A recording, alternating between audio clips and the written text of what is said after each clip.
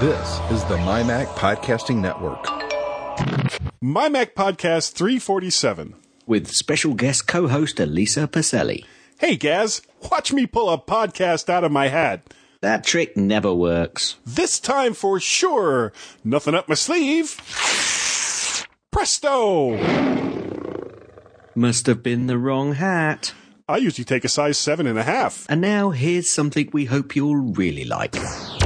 You're listening to the G-Men on the MyMac.com podcast.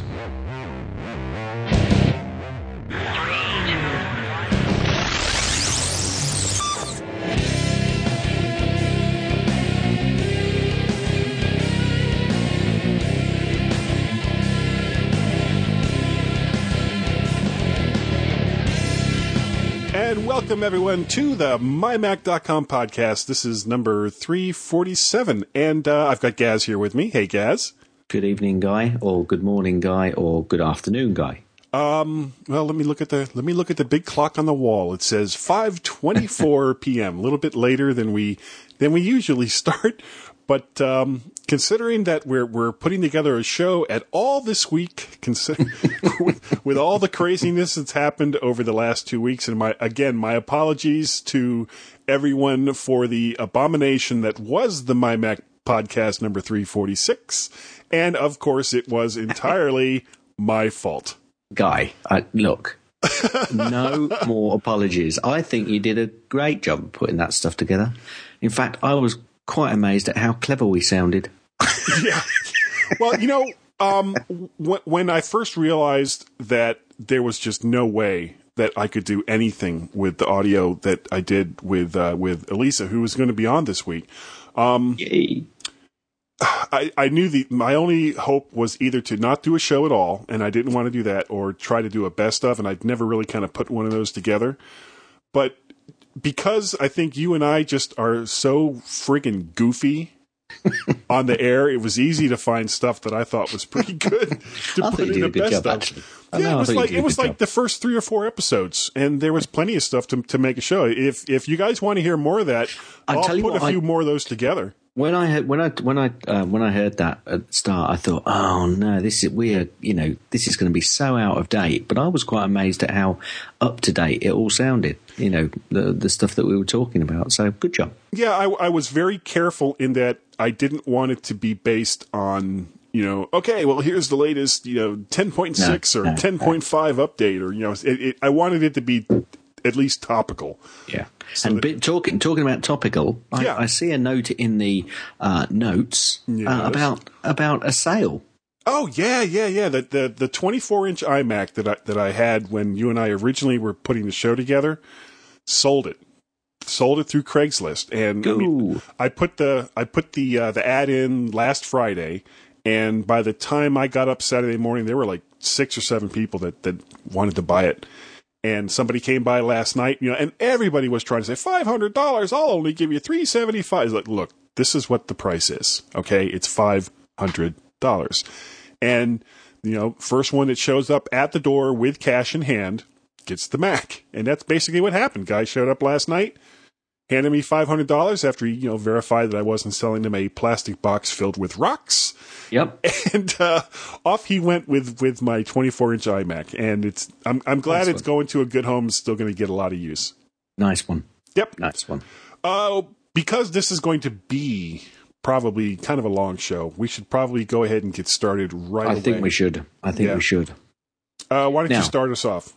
Okay, so Battle of the Note Apps, Day 1 from Elisa Pacelli. You say Pacelli and I say Pacelli. And I'm not going to do that after everyone, because she has got like a ton of articles this week, so I'm only doing that once, Elisa. The next one up is the OtterBox Latch Review from Mike Breed. Next one, although there is tons of other stuff, is Battle of the Note Apps, Day 2. And who's that by? Elisa someone or other. You say Pacelli and I say Pacelli. I lied. Then we had Whither Thou Tablet by Scott Wilsey. Battle of the Note Apps, Day 3 from Elisa. I'm not going to do it. Okay. I will do it. Mouse Pazay 3, a video review by, Elisa Pacelli. Well, okay. Well, the next one should be different. Go ahead. Okay. This one's slightly different. It's Battle of the Note Apps Day 4. And from Elisa. Blimey, how much are we paying her? Oh, not nearly enough. Oh, and your Skype is breaking up again. Okay, well, you carry on and do the next one, and I'll do my Okay. bit. And the next one is How Would Spaces Look on an iOS Device by Donnie Yankelo. And, Gaz is still figuring that out. The next one is Mog on the Web, The Secret Life of Playlists. It's a Nemo memo. And this is a third part of an ongoing series about the Mog subscription internet radio. Web interface and experience are featured. And that's by John Nemo. Next one. Good man. Oh, he's back. You got the next back. one. Okay, it's Groove 3 Video Logic Score Editor Explained. That's basically features how-to review tutorial, a video from Mark Seeley. And I think we just got all the way through. I think we did. Amazing. And at this point, we're going to bring in our special guest host for the week. Are you there, Elisa? I'm here and I'm exhausted. I know, and you actually wrote like about 3/4 of the articles that have been on MyMac for the last 2 weeks. How do you do it? I don't know, but I'm going on sabbatical.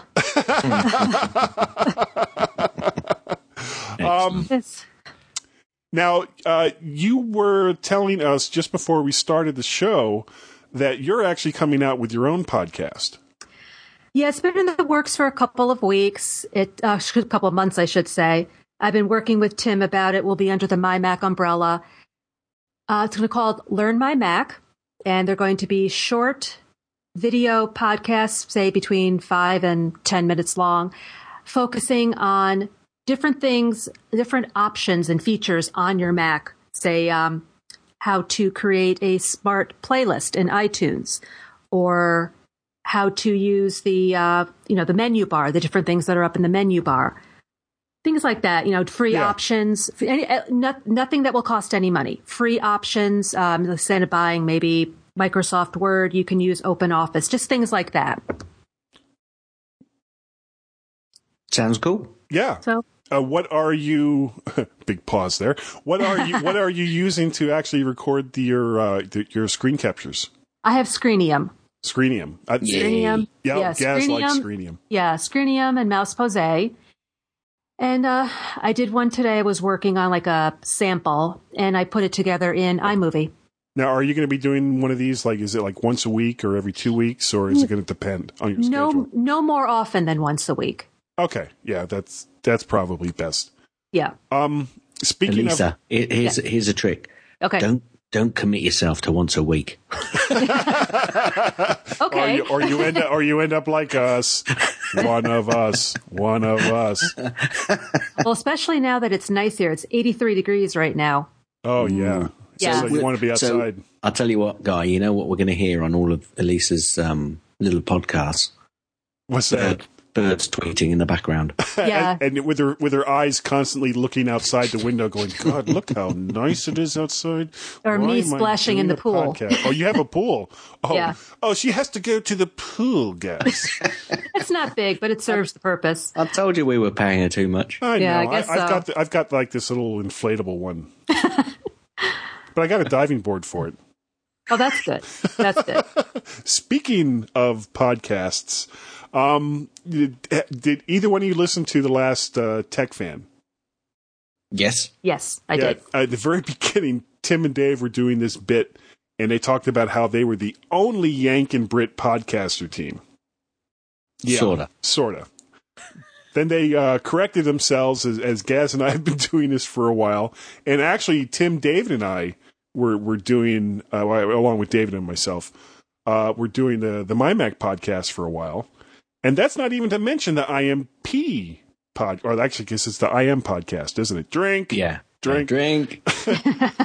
Which, while usually hosted by a Brit, has a Yank on as well, of some form or another. Yeah, I quite like the start to the Tech Fan. And so that was funny. I was a little annoyed that we didn't come up with that. Yeah. Well, we should have. But I was on holiday, you see. Yeah, I was on that's true. holiday adjusting all my photos. We need. Yeah. Were we going to do that here in this first segment? Yeah, well, basically, I've got a feeling, because if you did listen to the Tech Fan, you'll notice, or you will remember, that David may well be all on his own this week. Or next 2 weeks, actually. Yeah, so this week I may well be doing a little bit of a chat with him, because he tweeted me about using Aperture and not having all of my database issues, which I don't think I've got any database issues with iPhoto. So basically what I did was use the MacBook Air and make lots of adjustments to all of the photos in iPhoto. And then I basically merged that database that I'd got into my one database where I keep all of the photos using a little application which I'll talk about later, which is my Pick. Oh, your app pick. Okay. Well, we'll save that for that then. Yeah. So let's go over some of the feedback we've gotten. We got some feedback from Twitter from Jolly Jape. You say Jolly Jape. I say Jolly Jap, you sorry. big yank tank. Yeah, I'm sorry. Jolly Jap. He says he sees that Apple managed to make an announcement just after you got the show in the can. Again. And of course, he's talking about 2 weeks ago when we had Don McAllister on. We were briefly talking about the Final Cut. Is it X or 10? I'm not even sure. Announcement, and I was thinking that announcement was going to be on Wednesday. I think I'd like to call it Final Cut Crosshairs. Yeah. All right. Yeah. They just need to turn it like about 90 degrees, and then it'll look like crosshairs. Yep. And I screwed that up. No doubt about it. No, hardly a screw up, was it really? Well, I'd like to think of it as a screw up. Yeah. Stop apologising. I'm sorry. And I've told you, Guy, don't think. Oh, well, yeah. Why start now? Under some tech news of the weird, there's an app in the iOS App Store. I'm not even sure if it's still there, called Diagnostic Pad. The app, the way that the app looks very similar to the control panels that you'll see on navigation, things like that on Star Trek: The Next Generation starships. But in this case, it offers functions such as viewing and emailing, device information, battery status, network settings, GPS coordinates, accelerator data, blah, blah, blah, blah, blah. But it just looks cool. Every once in a while, I'd like to bring it up and, just hit a button and say, engage, just to see what it's like. But apparently, CBS doesn't have the same potential sense of humor that I do, because they have threatened a lawsuit against the developer, saying that his app has the look and feel of things, the control panels as seen on Star Trek: The Next Generation. The app, as I am writing this, was still available, but the developer says he doesn't have the resources to fight it, is going to have it pulled. And considering that there's not even Star Trek on the air anymore, you would think that they would be happy that somebody at least is putting out, hey, here's something to remind you of this TV show that we've spent a lot of money on from buying the studio. And well, this is where they just don't get it, isn't it? I know you've got to protect yourself, but things like this, unless they're going to put something out, which they probably aren't, talk to the guy, have a word with him, and it's doing exactly what you say. It's getting people thinking about that show that everybody loves again, and they seem to be so. I don't know. Anal. Well, yeah, you said it. It's an homage. It's an homage. Yeah, an homage. Well, currently it's still available, and I'm downloading it now just to go. Yeah, just to thumb your nose at CBS. Yeah, there's a thumb nosing to CBS. Ooh, what's that on my finger? Oh, never mind. Were you a Star Trek watcher? Elisa's thinking, what have I done coming on this show? Thinking it's time for dinner. Were you a Star Trek fan, Elisa? No sci-fi for me. Okay, well then we'll move on. That conversation. Yeah, that one's dead. Hey, keep talking. We also we got some email from Jolly Jap saying he got a new app on the Mac that he wanted to share called JiTouch or JiTouch. It's a multi-touch extensions app for both the Apple Magic Mouse and the Magic Trackpad. It says, most Mac aficionados get off on keyboard apps like Quicksilver and Alfred. I like Alfred, but use it sparingly. However, my work is more editing than composing, and I am a crap touch typist. My first love for interaction was a trackball, which is what I use, but they got left behind a bit, so I went back to the mouse. An Apple Magic Mouse was good, but the Apple Trackpad has provided me with the best interface yet. Now it provides more. And I've actually given some thought to getting a Magic Trackpad. But well, I've got one. I just wish it was wired. I don't know why. I just don't like dealing with batteries, I guess. Well, the battery life on it's not too bad, but I find the mouse, I've got both, to be honest with you. It's good for some things, but it's not so good for other types of accurate stuff that you're looking to do. And I find myself switching between both of them, and I'm not really sure whether I could live with just a trackpad on its own. But I haven't had time, being away, to try this JaiTouch, which I might well, give it a go and see whether it makes it more functional. One of the biggest problems with the trackpad is when you're clicking and you find yourself clicking at the top. You have to put a lot more pressure on because obviously the buttons are at the bottom. So forces mean that you have to press hard, and it's not natural. It's not natural, said the actress to the bishop. It says that it still has some problems with the trackpad, but what it provides me is worth the $7 license key. He said that he particularly likes the movement between the tabs and open link and tab functions, plus app closing and move resize. The Magic Mouse has full functionality, and I'm hoping they will sort out the trackpad soon, adding app launching and switching. Cheers, Jolly Jap. Thank you, Jolly Jap. Now, I did get some feedback as well, an email from Griffin Lovett. Oh, yeah. Now, I put my hands up. I read the email while I was away on holiday and I did get a request from them to forward it on to you, which I forgot to do until tonight, which is a bit late in the day. Yeah, but when you actually said, oh, yeah, you got that email, didn't you? Yeah, that's right. And I was like, no. But actually, we perhaps like to see if you could contact us and we'd like to perhaps get you on the show, because I've seen it and I think the video is pretty cool. I think the making of the video is pretty cool. This is a video, it's like a music video, which is it's called Eye of the Storm, from Love It, I think they call themselves. Yeah.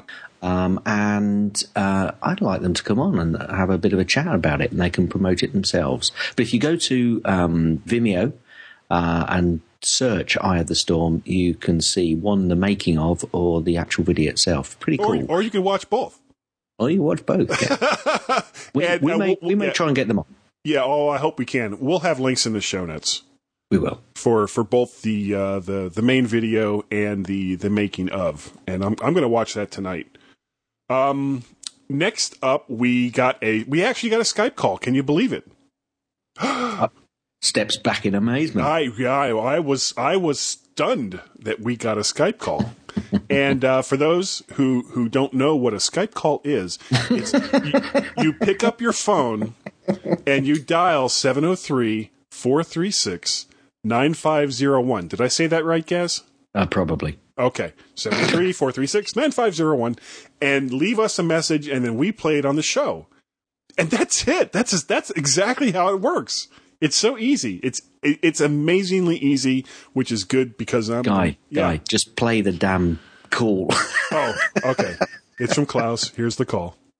Hey, Guy and Gaff, this is Klaus from Germany, and I just want to let you know you got it all wrong.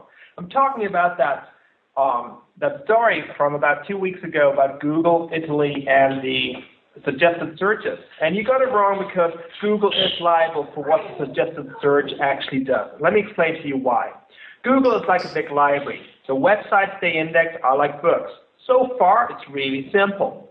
However, if you consider the fact that the search is like the information desk, you will realize where the problem is. The search itself is completely unbiased. Well, they have an algorithm with some bias, but it doesn't matter so much. However, think of the suggested search like an overeager librarian. You go to the librarian and you say, I need information about Guy. And the librarian suggests, oh, you mean Guy, that horrible podcast from MyMac.com? Yeah, That him. would be libelous because it's not true. You're awesome podcaster. Oh, well, thank you. So there you go.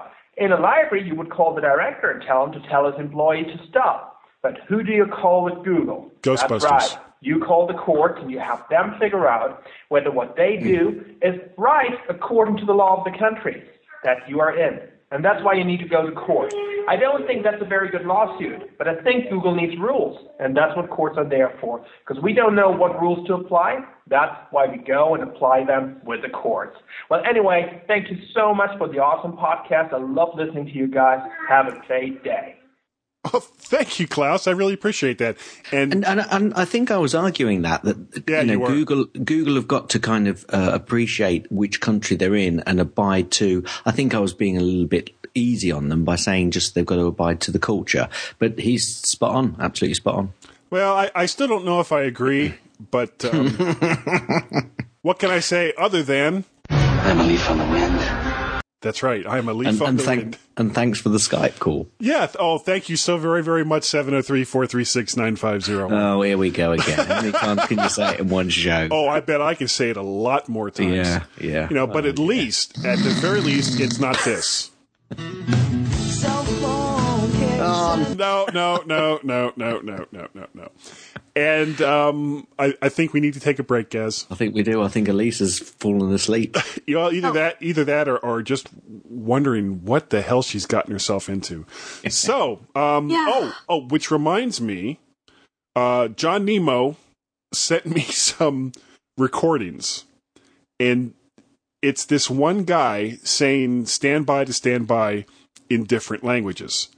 And if anyone can tell me what language this is, I would appreciate it. Warte een minuut. We willen zijn, bald zijn terug. Candio, I need you.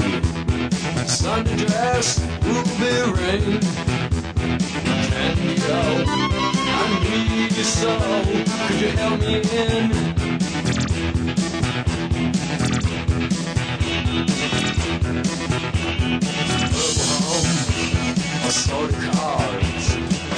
If you're a fan of Apple's iOS devices, such as the iPhone, iPod Touch, iPad, and even the Apple TV, please listen to my new podcast called The Pocket Sized Podcast. It's available on mymac.com and, well, even iTunes if you search really, really hard. Anyway, it stars myself, Scott, and my co-host Peter. And don't forget about me, your loyal and faithful Macintosh computer. You were going to mention me, weren't you? Sure.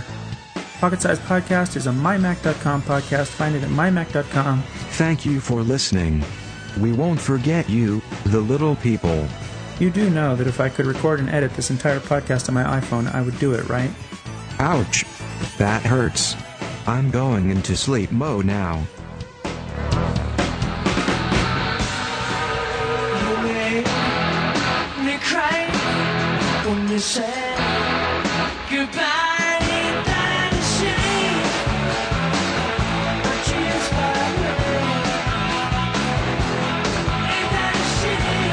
In a world where everything and everyone is good and great.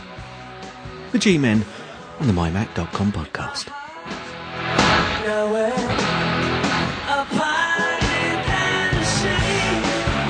And welcome back to the mymac.com podcast.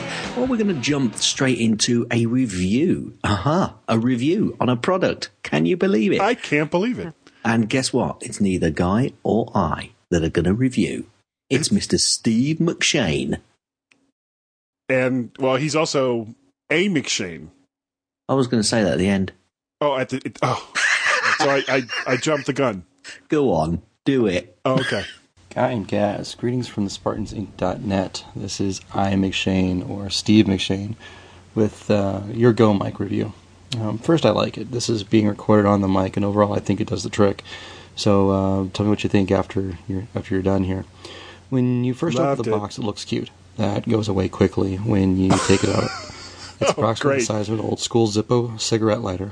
So it's about 1 inch by 2 inches. The mic and stand are connected, and the stand is very sturdy. The assembly is metal with a clipping mechanism that is very tight. It latches onto the back of my laptop easily, and although it wasn't built for an iPad, the strength of the clip is such that it won't fly off easily if you move the iPad. And I was very impressed with the dual protection it had. Samsung added rubberized pads to the inside of the clip, so even if the contours of my first-gen iPad still didn't seem to come off. Incidentally, I tried clipping it over the OtterBox protector I have on the iPad itself, and it had no trouble at all. And if you've seen the OtterBox protectors, it's a lot larger than just the regular iPad. For recording purposes, it provides a cardioid or omnipolar patterns. As Gaz noted, if it probably wouldn't need any sort of drivers, and it did not. I plugged and recorded on my Mac Mini and an iPad with no real trouble at all. There's also an output on the mic for monitoring with headphones. Really, the negatives that I found, Samsung didn't make it for the Mac, so the device comes with Cakewalk audio software, and that seems to be PC only. I popped it in, there was nothing on there that would satisfy a Mac, so that was kind of a bummer. Also, there's a 6-foot USB cord that comes with it. I really didn't understand that, unless you're going to be setting the mic up on a table and then stretching it out a ways. 6-foot USB cord just seems excessive to me. I really can't see a guy walking around Macworld with a 6-foot cord hanging off of his iPad doing interviews. I could just put it on top of my head. Anyway, overall, I dig the mic. I haven't gotten to use it for the Pubcast yet, as I'm still struggling with the software on the iPad and pondering the notion of using multiple mics, which is going to present a whole number of issues. So, but we're working on it. So I hope that helps. I hope that gives you kind of an idea. I'm trying to put together some video, and I'll probably get that up on a YouTube link or something later. I'll shoot you guys a note with that. But anyway, I appreciate all the comments and the ideas. It's really helping to point me in the right direction. So for a newbie at this stuff, it's greatly appreciated. Again, thanks, Jedis of Podcasting, and you guys can cut me off right here. Jedis of Podcasting. Oh, Jedis we are. Jedis we are. Podcast we will make. Actually, I do a pretty good Yoda. No. Oh, good Yoda, I do. It's a bit of a high pitch. Must have been Yoda's mother. Well, no, it's just Yoda after like a really, really bad Saturday night. Okay. Thanks a lot. Thank you very much, Steve. We really appreciate that. We like feedback of any shape or form. Yours was good. Completely outstanding. Yeah. Well, the one thing he left out is how much does it cost? Oh, you know what? I just bought one, and I think it's around. It's under $100. It's not a super lot of money, but considering that it can be used as a mobile microphone with mobile devices, 6-foot USB cord notwithstanding. Yeah, I think I'm going to enjoy it. I think that this is going to work out pretty good for me. Now, I have the Mikey from Blue Microphones, but that only works currently. The current version only works with the iPhone 3GS. It doesn't work with the iPad. It doesn't work with the iPhone 4. So I was really looking for something for when I go to Macworld next year that I can use to record with, because as I've said before, I am not taking a Mac to Macworld next year. No, that's what you keep telling us. And just so you know, Elisa, in the UK it's around £40 available. So so it's under $100. Yeah. There was a couple of there was a couple of updates that came out recently. There was iOS 4.3.2, mostly bug fixes for iOS devices newer than the third-gen iPod Touch. Did that leave you out? Yeah, I don't like that update. Why? I think it stopped me connecting some of my USB devices to my iPad, and I'm not happy. I'm not a happy bunny. This being Easter. Yeah. Well, it's gone Easter now, I suppose. Well, how was your Easter? It's fantastic, thank you. Yeah, I ended up going to my brother's house. He lives in this part of Maryland near the Delaware border called Havre de Grace. And his wife is Spanish, and she is possibly the best cook ever. She made this lamb that I thought I could just not eat enough of. So, of course, like a dog, I made myself sick eating too much. Thanks for that, Guy. Yeah, well, I just wanted to mention that. I'm really pleased you took that diversion. Yeah, well, it's what I do. Anyway, back to iOS 4.3.2. I do believe they've actually stopped some adapters or some USB connectors because I used to be able to connect my, I've got a card reader, which is a multiple card reader, which I put the card from the camera in, because it's not an SD card, it's compact flash. And it won't use it now this update. Did you buy one of those other 30-pin connectors for iOS devices made by somebody other than Apple? No. This what I do. This is a compact flash reader, and it's got a USB connector on it. Oh, okay. And I've got the camera connection kit, so I just connect that up to the USB connection because they do the SD card reader in the kit, but they don't do a compact card reader. So I just use that to connect to the USB connection, and it used to be fine. But since this recent update, it says it's not compatible. Wow, I wonder what they could have done. I don't know. I'm not. I'd say not a happy bunny. Anyway, there's a few other updates. Poor bunny. There were some people that were having problems with FaceTime freezes, which I don't have to worry about since I'm still on a 3GS. Will no doubt be delighted. Yes. And Safari has also been updated. Yep. It should be now version 5.0. What an odd thing to call a Safari update. 5.0. Blah, blah, blah, blah. Yeah, but I did it so well. 5.0. I did it again then. 5.05. And it's a new security update. We shouldn't be joking about this. I know, it's very serious.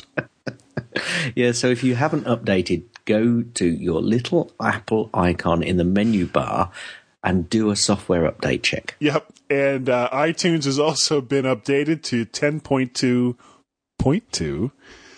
Released with the usual claims of bug fixes and so on. Ah, dear. Yeah. And Final Cut crosshairs. That just sounds so wrong. Oh, it's so inside baseball, Gaz. I haven't got a clue what you're talking about. Is that some sort of rounders? Yeah, I think so. It was demoed at the National Association of Broadcasters Final Cut Pro Super Meet on April 12th, on the same day we did the podcast 2 weeks ago.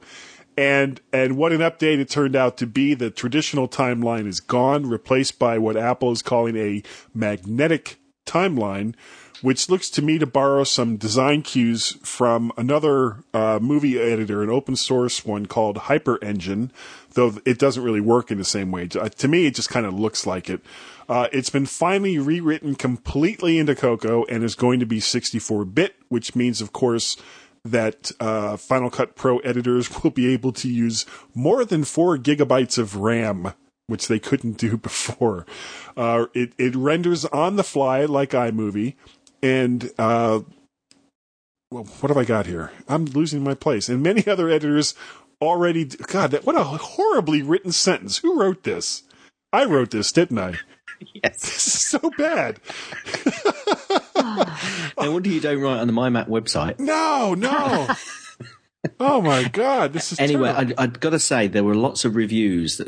Some people were, semi-slating it, but I think since the dust has settled down, there are a lot of people saying that this is going to be really good. Well, and I've got a feeling that they're also making the interface a little bit like iMovie. So everybody gets iMovie if they get a new Mac. So they use iMovie. Well, and they think, I want to do more.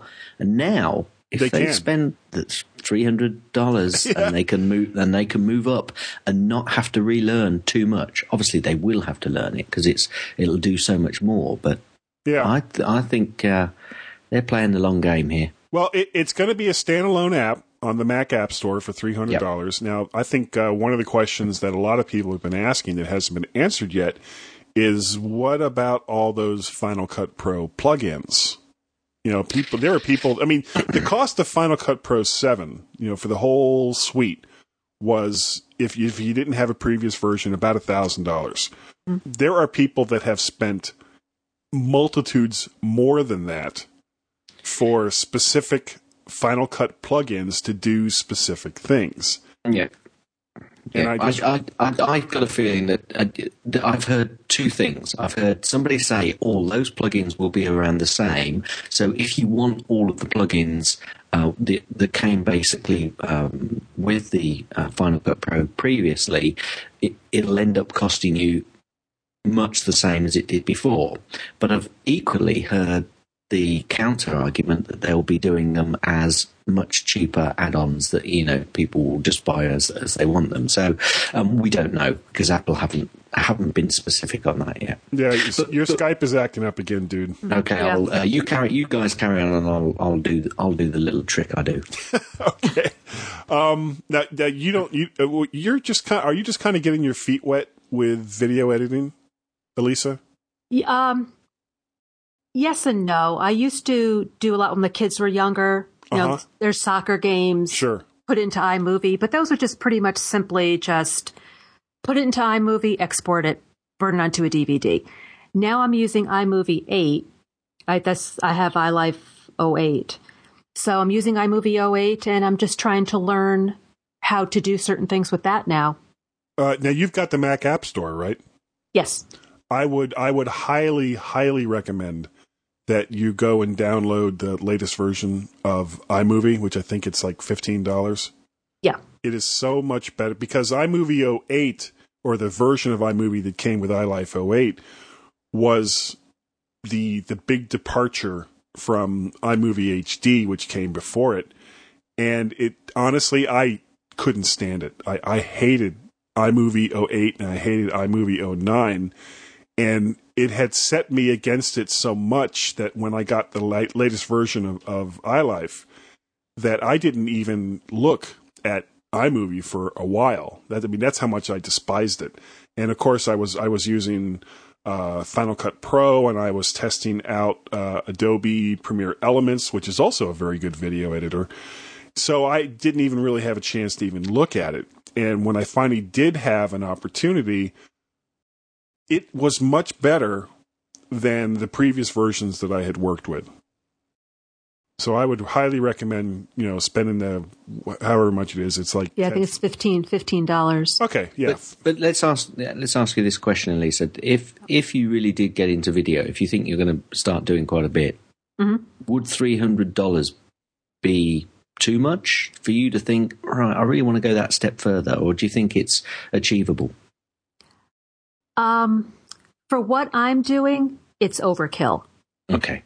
For other people, it's fantastic. But I think for what I'm doing, because as you know, with Screenium, it's pretty self-contained. Yeah. So all you do is just basically drag that into iMovie and just add, a little bit at the beginning, a little bit at the end, cut here and there. You're done. Yeah, it's whether you start to take it that next step on in iMovie itself, and whether you find iMovie then being restrictive. That's the thought process I was going along, which of course you probably won't know until you start doing a lot more of it. Of course, that's what I was going to say. Yeah. It's too soon in the process for me to make that call. Did you ever try Camtasia? No, the only one I've tried was the Screenium. And is that one free, or is that one? It was. Oh gosh, I did a review on it. It's about $40, isn't it? $29. Yeah. Oh, that's not bad. That's as well. Yeah. Yeah, Pretty Camtasia is kind of the same thing where you've got this interface. You can bring in video and have it move around in different directions and throw in external audio and all kinds of things like that. I really liked Camtasia. I think I did a review on that 2 years ago. There's that, and there's ScreenFlow, is it? Yeah, I don't think I've ever tried that.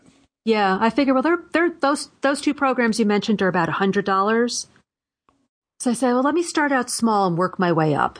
Yeah, actually, I have to take that back. I do have it. Sometimes it's hard to remember with the friggin' hundreds of apps that I have. So. You do have ScreenFlow? Yes, I do. And I also have Camtasia. The one I don't have is Screenium, which is the one that you and Gaz have been talking about. Yeah. Another option that you might want to think about, Elisa, if you kind of like the iMovie interface, would be, and I talked about it just a little while ago, Adobe's Premiere Elements. Mm-hmm. which gives you things like multiple video tracks, multiple audio tracks, some of these things that you can't get with iMovie at a much lower price. I think it's like $80 as compared to jumping into something like Final Cut, which is $300. Now, one really nice thing that I saw in the video demo that they had for Final Cut Pro Final Cut Pro X was they've really seemed to have stepped up the color management. So I'm wondering, as far as other apps go, because you have color, you have motion, DVD Studio Pro. I wonder if they're even going to update some of these other apps and put them in as separate downloads in the Mac App Store. If color works as well as they showed it in that demo, would there really even be any reason to have a separate program to do it?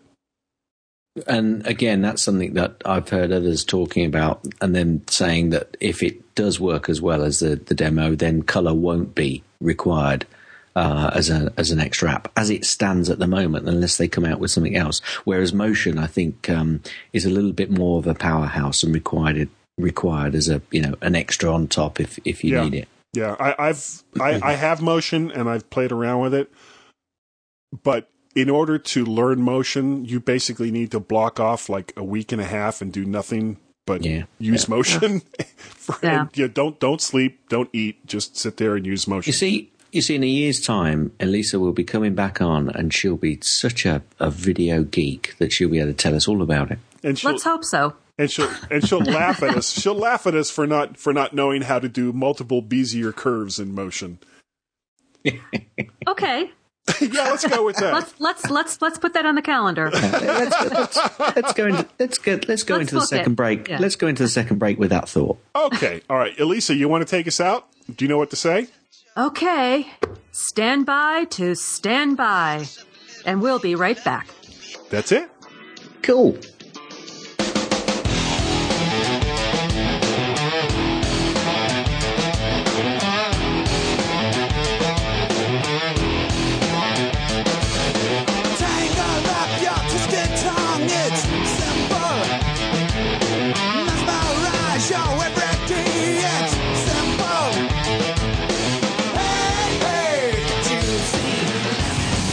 From the MyMac family of podcasts, Tech Fan, hosted by Tim Robertson and me, David Cohen. If it moves air and it keeps you cool, then this is the podcast for you. We cover ceiling fans, desk fans, swamp coolers and air conditioners.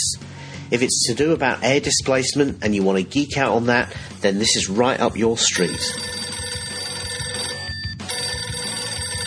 Hello? Oh, hi Tim. Yeah, I'm just recording a trailer for the new podcast. What do you mean you've reconsidered the concept? What, you don't want to cover fans anymore? Technology? Well, I suppose, yeah, we know a bit about it. Well, you've been doing it for 20 years or so, haven't you? You want to geek out on technology instead? Well, how are we going to change the name of the show then? Oh, I see. Fans of Technology. Okay, I guess that'll work. You're the boss. Okay, catch you later. Tech Fan. It's not about fans, but it is about tech.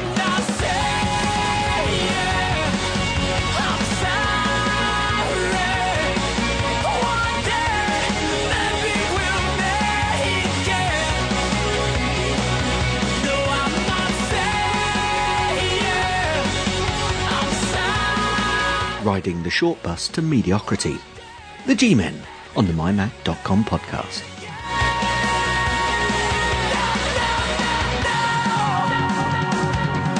And welcome back to the last segment of the MyMac.com podcast.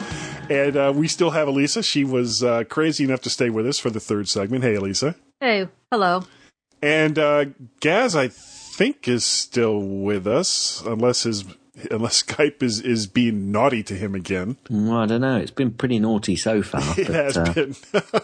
So at some point, if it starts to act up again, Gaz has said, just go ahead and tell him, and I will. I'll just cut him right off. Cut him off at the knees. Yeah.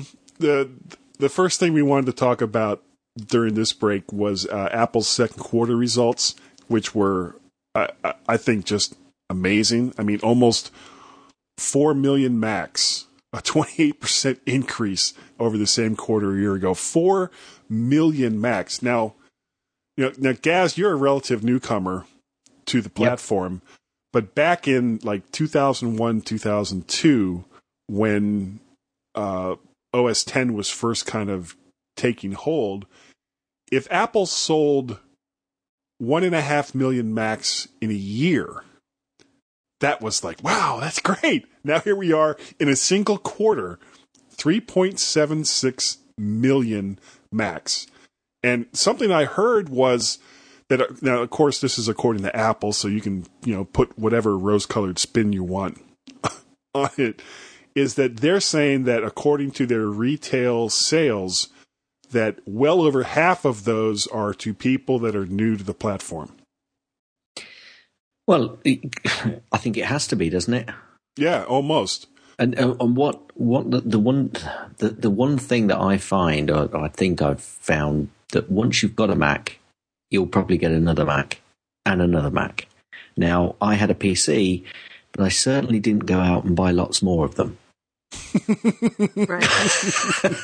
But once you've got one Mac, I've got the Mac Mini, which I'm running on now. I've got the Mac Mini downstairs, which is a server. We've got a laptop, which is a Mac, and it just kind of gets you, and you think it works. It just works. So I'm gonna, I'm quite confident now to get another one. I know that I can sync them together, and you just become, I think the Kool-Aid seeps out and, draws into your skin, really, when you're using them through the keyboard. It drills right into your brain. So, and that's another point, actually, I thought you was going to bring up, is the fact that how successful the stores have been doing. And the fact that they've got so much control over the whole process is one thing. I think they've just got it right. They've just got it right. Well, guys, like you said, it just works. Mm. Yeah. I mean, that's a lot of it right there. I think that there are a lot of people out there that, when you listen to arguments against the way Apple does business in a relatively closed manner, their big argument is, well, I can't pop in this video card, or I can't just do this, or I can't just do that, or I can't go into the command line and play DOS games from 1988. And that's exactly where I was. That's exactly where I was, guys. Because I thought, well, if I'm going to go to a Mac, I've got to get the MacBook Pro or the Mac Pro, so I can make, I can put a different video card in. Because that's exactly what I was used to doing on the Windows side, right, to make it work. And now I'm living quite happily with a Mac Mini. Yeah, and what a lot of people, and what people like that, the way you used to be, don't understand is that, and I count myself in this same thing, is that the geeks that are really into computing is not the norm out there. Most people want to buy a computer, go online, check their email, play a little bit of Farmville or whatever it is that helps them pass the time, and then turn it off and not worry about it. Get an iPad. Exactly. And Apple, with their relatively closed way of doing business, this is what they give the consumer. They give them an end-to-end process for buying and computing. Yeah, they've got the complete control over it. Yeah. Well, the other thing that's important is, like, for example, my youngest son has a Windows computer for college. And he's had problems with it. And the two of us are jumping through hoops trying to figure out what the problem is and what we do to fix it. When you have a Mac, if you are close enough to an Apple store, you can just walk into the Apple store and say, what's the problem? Yeah, and usually it's something simple that they can just say, oh, it's this, they fix it, you're out of there. Yeah, whereas with Windows... Yeah, I knew you'd use that somewhere. Yeah, I would. But seriously, we are jumping through hoops trying to figure out what the problem is. Yeah. And, you don't have that problem with the Macs. Yeah, and this is really why, I mean, let's face it, for 6 or 7 years now, every single time one of these results comes out, it basically, I mean, you could take their press release for some of these, these quarterly results that they put out, and just copy and paste them, because it's almost always the same thing. There's this great upsurge. Oh, your Skype is freaking out again. Okay. So frustrating. this represents that people are, especially, and you've talked about this in the past, Gaz, is that things like the iPod and the iPhone and now the iPad seem to be like gateway drugs to OS X. Not necessarily to Macs in general, but just that they want an easier experience in computing. And OS X, and no matter if you get a Mac, anything from a MacBook, low-end MacBook, to a high-end Mac Pro, this is what Apple is going to give you. They're going to say, okay, here is this wonderful computing experience for the most part. If every platform has its problems. Yes, and we'll be talking about one of those problems in a minute. Yes, we will. But they're saying here it is. Everything works pretty much like we said it is. You don't have to go into settings. You don't have to do anything. Just turn it on, enjoy yourself, and then when you're done, walk away. Yeah, and they all work together. Yeah. Yep. So, as Guy said, great second quarter. Mm-hmm. And it'll probably continue, but I'm just, the bubble will burst at some point. And eventually, sure. Eventually. But it's good for now. Yep. Now, they sold, before we get started, let's finish this up. They sold almost 19 million iPhones. They sold I guess the only down part was they only sold 9 million iPods, which was a 17% decline. And now this is just in a quarter. They sold about 4.7 million iPads. And the only reason why they didn't sell more was because they didn't have them to sell. And that's all I'm going to say about that. Good, clean, wholesome fun. Yep. Oh my God. Oh, I love Soundboard. Thank you, Ambrosia Software, for making Soundboard. That's not what Gaz would say, but that's what I'm saying. Are you there, Gaz? Yeah, I'm trying to keep quiet. All right, let's move on to the next story. Go ahead, Gaz. Yeah, this is where basically Apple is evil. They are watching you. Everywhere you go. Now, the story came out of the UK's Guardian, and obviously a few other sites have picked it up, and people are running with it. And now, I think I've actually mentioned this story on the IMP podcast, but there's a senator who's in charge of a particular panel that are now asking, why does the iPhone keep personal information? Why does it check where your location is, and why does it keep that location? And this has kind of blown up and blown up and blown up. And it's got, mostly by people that have no idea what they're talking about. Yeah, because, I mean, that's the one thing with the internet. If you're going to talk on it, people are going to know where you are. I mean, one of the things that people do on Twitter is there's a location app, which I keep. Is it Gowalla? Something. I'm not sure if that's the one. But, I mean, and one of the things that this little piece of information also does is help all of those location services, which make the interaction with the iPhone and the iPod Touch and the iPad so useful. And without it, basically, you might as well go back to an old Nokia 6310, which is what I've still got. But the thing is, I think Apple they're not doing anything nefarious here. It's part of the process of having a smartphone. What I think they need to do is just make it a little bit more obvious to people that they are keeping and storing this piece of information on the iPhone. You have to keep it safe. It is backed up on your Mac. So again, you might want to make sure that it's kept safe or backed up somewhere where it's secure on your Mac, because it does basically keep a track of where you're going and not where you're going, because it can't tell you where you're going. But it looks into the future. But it keeps a track on you, and it keeps a rough location on, where you've been. Now, some people on the positive side are actually saying it'd be useful to actually be able to access this, because you could use it once you're back home to, do other stuff like, find out where you were 3 hours ago when you walked past a restaurant. So, let's take sort of. Yeah, sort of, but it's not always that accurate. No, but it could give you, a guide, and and that's the point. It's not that accurate. It's being used for location services. Yes, Apple perhaps need to tell people that it's, whether it's going to be turned on or off, and Google do it with their phones, and perhaps they tell people a little bit more. They give a little bit more information about, the fact that it's working and that it's running. But most smartphones will need this to make them smart. No, all smartphones. Okay, all smartphones need this to make them smart. Now, in my mind, that there's a couple of things that Apple could do to basically make this go away. Number one, it's currently storing information, I think, like up to a year from the time that your location services are turned on. All they would have to do is say, okay, well, we're only going to keep this information on your phone and on your backups for, say, a week. Okay, that takes the wind out of the sails of all the people freaking out about this. Most of them, anyway.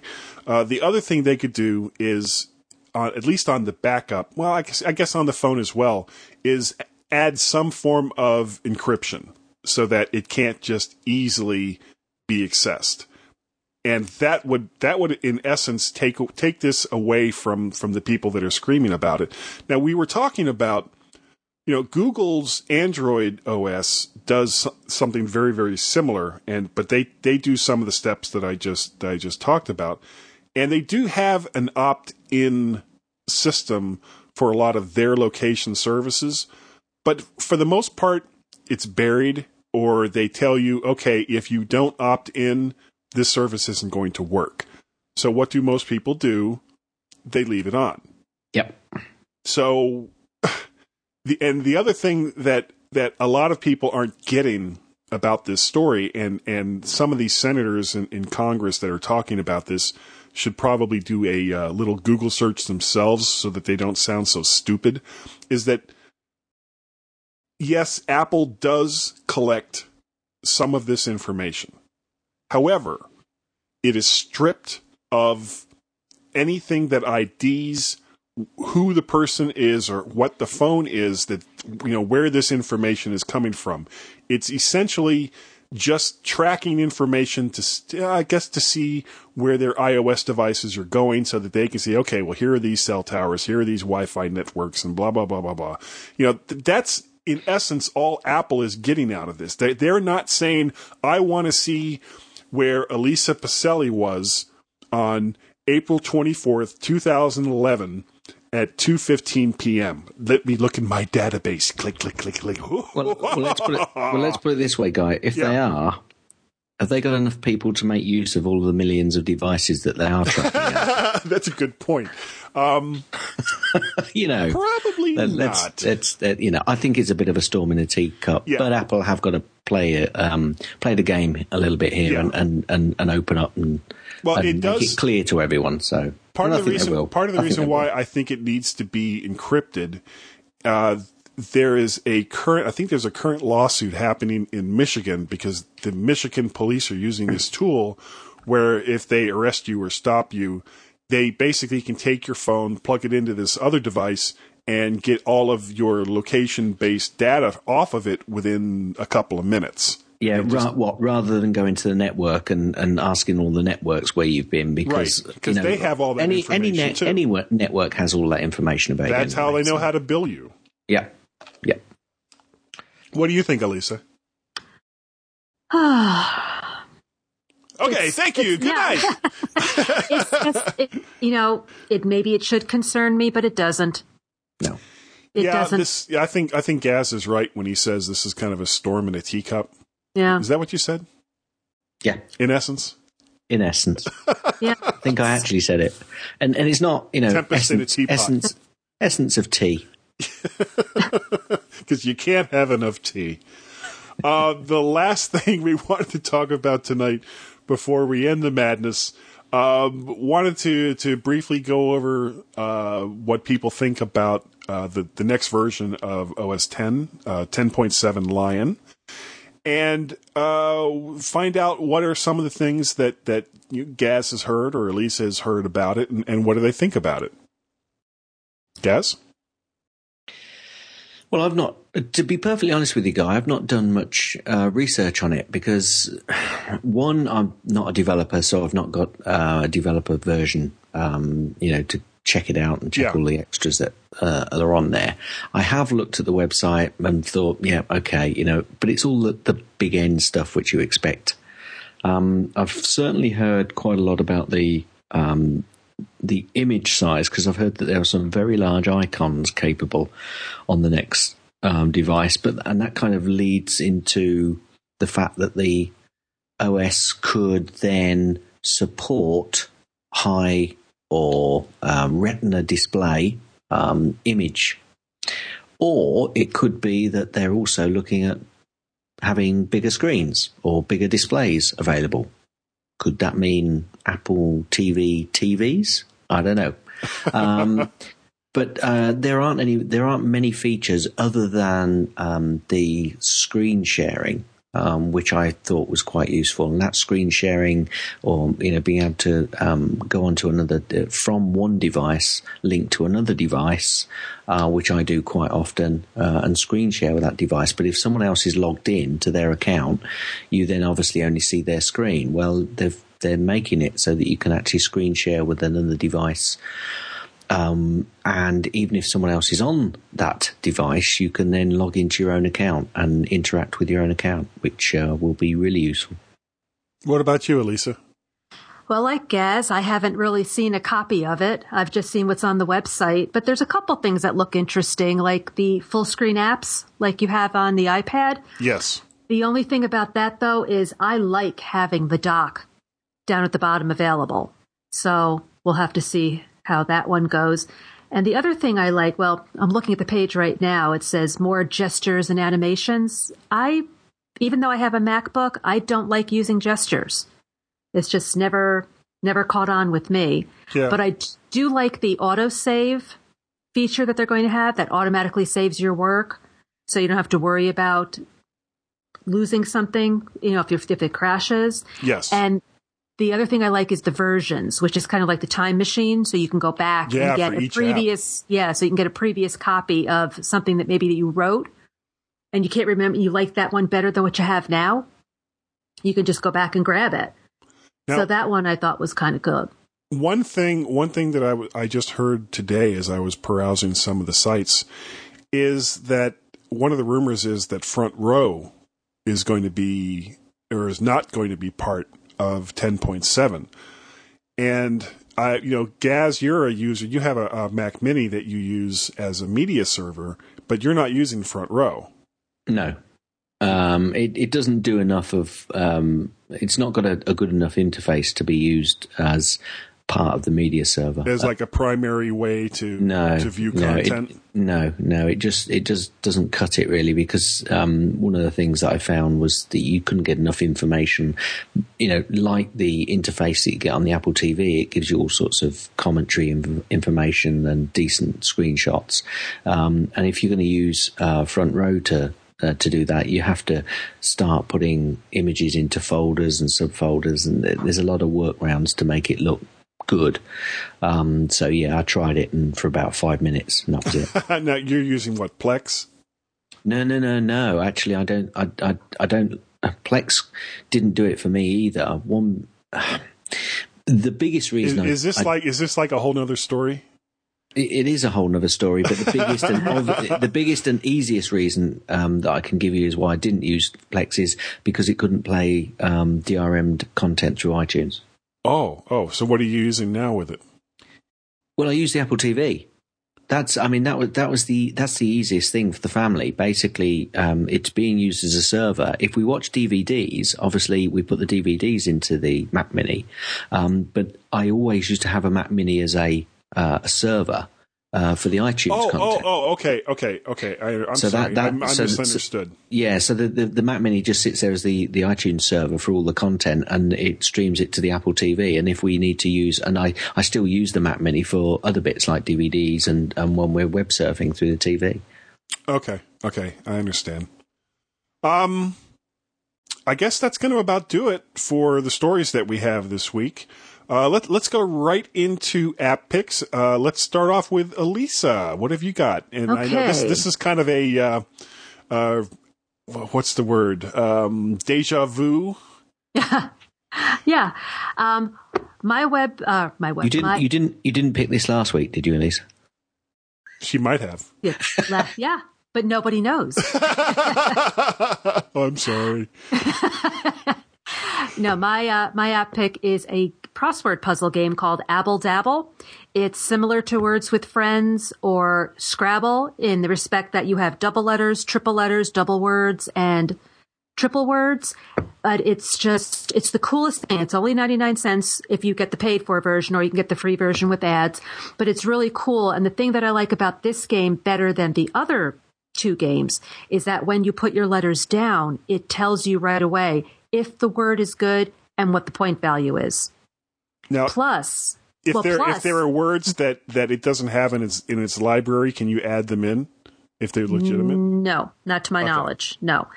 But so, and believe me, I just put letters down and go, oh, it's a word. Cool. And, hit the send button. But what it also does is those value tiles move. So it's not like Scrabble where you say, okay, I'm going to put these letters down this time, and then next time I'm going to use these letters for this word. Right. You don't know where those extra point tiles are going to be because they move after each turn.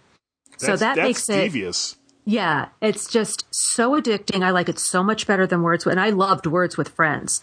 That I hardly play anymore. I play Abble Dabble. Love it. Especially for 99 cents. You can't beat it. Yeah, it's a great game. How about you guys? Well, actually, my pick this week is from Fat Cat Software, and it's iPhoto Library Manager. I've actually had this software for some time because I used it to enable me to get some photos on an iPod Touch because my daughter was using the main library through the server on iTunes. Although she had a different iTunes account, for some reason the iPhoto library, which was a shared iPhoto library, wouldn't allow two separate devices to have different photos on it. So I used iPhoto Library Manager to put some photos. It's going back. It's easier now, so this is going back a couple of years. But iPhoto Manager allowed me to put those photos in a separate folder, and then I could sync them to my iPod. However, whilst going away on holiday this time, one of the things I do is take rather a lot of photos. And when I come back, I then spend several days, possibly even weeks, sorting them out, cropping them and making some slight color adjustments in iPhoto. And, the family's always saying, oh, can we look at the photos? Can we? And I'm always saying, I haven't finished yet.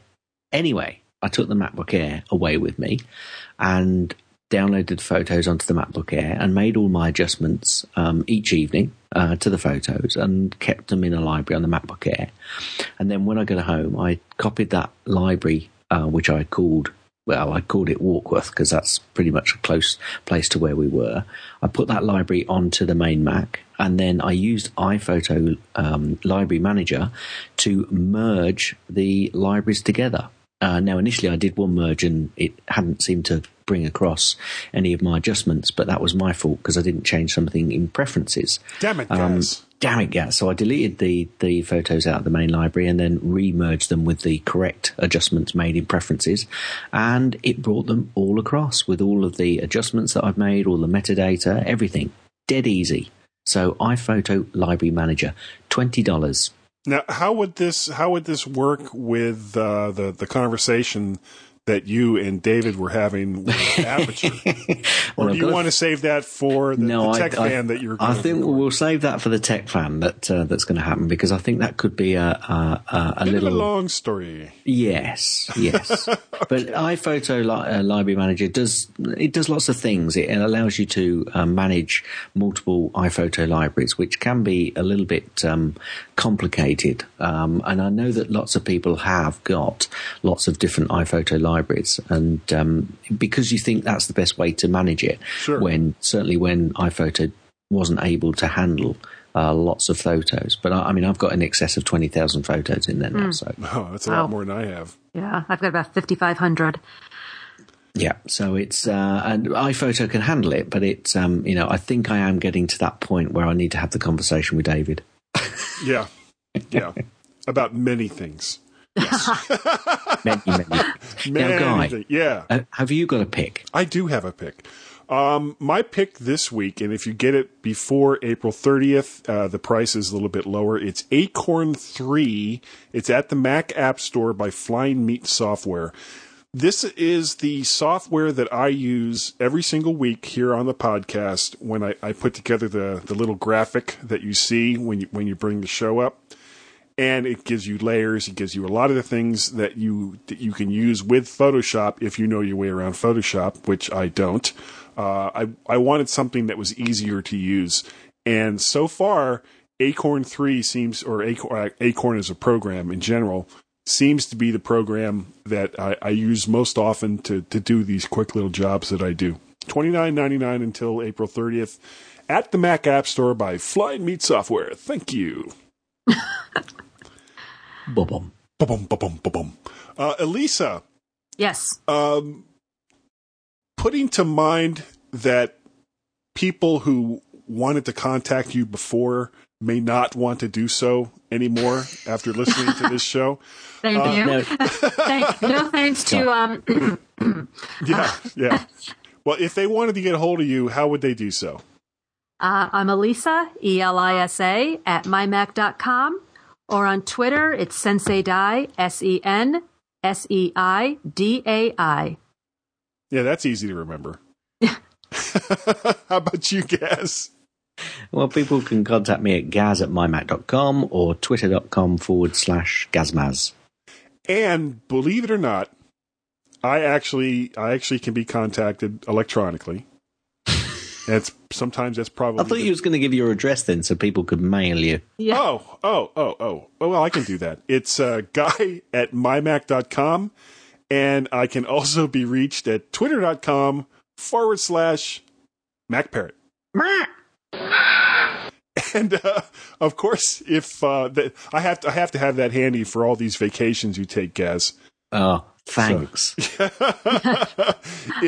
if you wish to complain to Fearless Leader Tim about the content of our podcast, you can reach him and he'll let us know about it at feedback@mymac.com.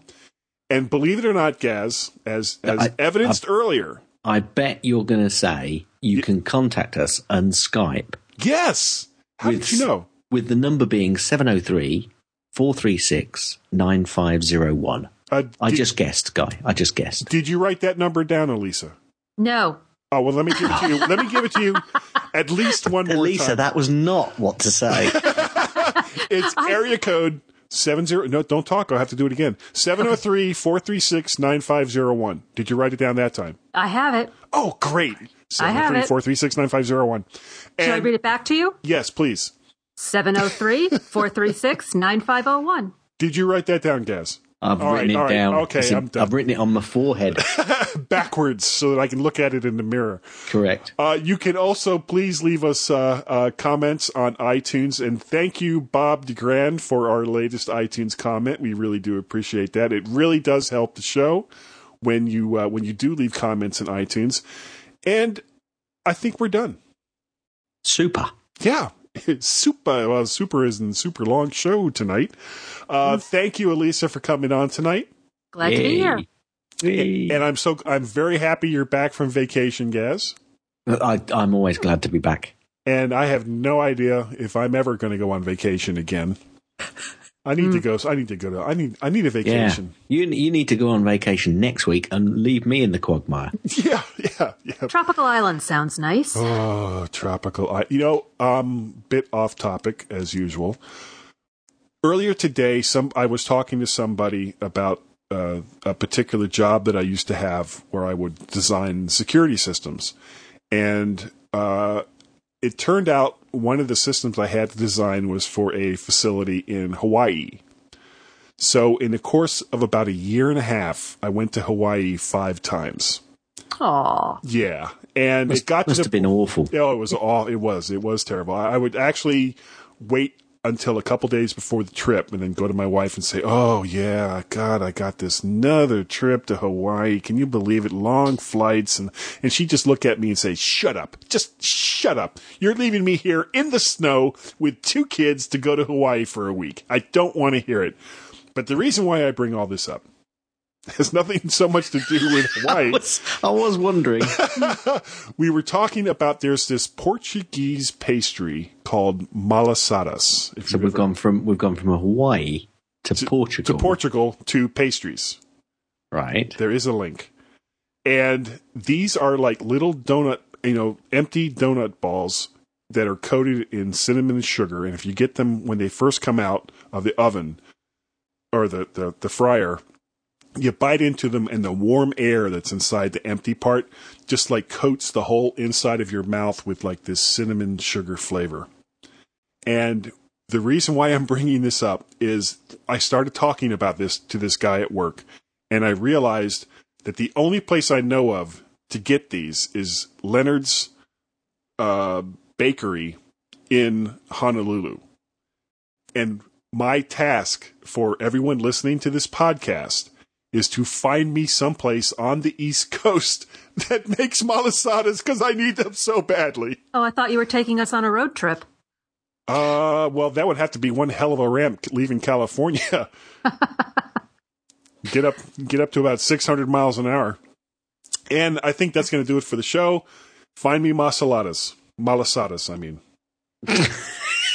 That could have been really bad. Well, it was, but I need malasadas. Okay. So thanks for downloading the show. Find me malasadas. And we'll talk to you next week, malasadas. Good night, Gaz. Good night, Guy. Good night, Elisa. Good night. Malasadas. Goodbye. Thanks for downloading the MyMac.com podcast. Please send all feedback to feedback@mymac.com or call our Skype number and leave a message. The phone number is 703-436-9501. If you enjoyed the MyMac.com podcast, make sure you check out the other family of podcasts, all from MyMac.com and all free on iTunes, including The Geekiest Show Ever, App Minute with Sam Levin, and Tech Fan with Tim Robertson. There was a young woman named Bright, whose speed was much faster than light. She set out one day in a relative way and returned on the previous night. Malasadas.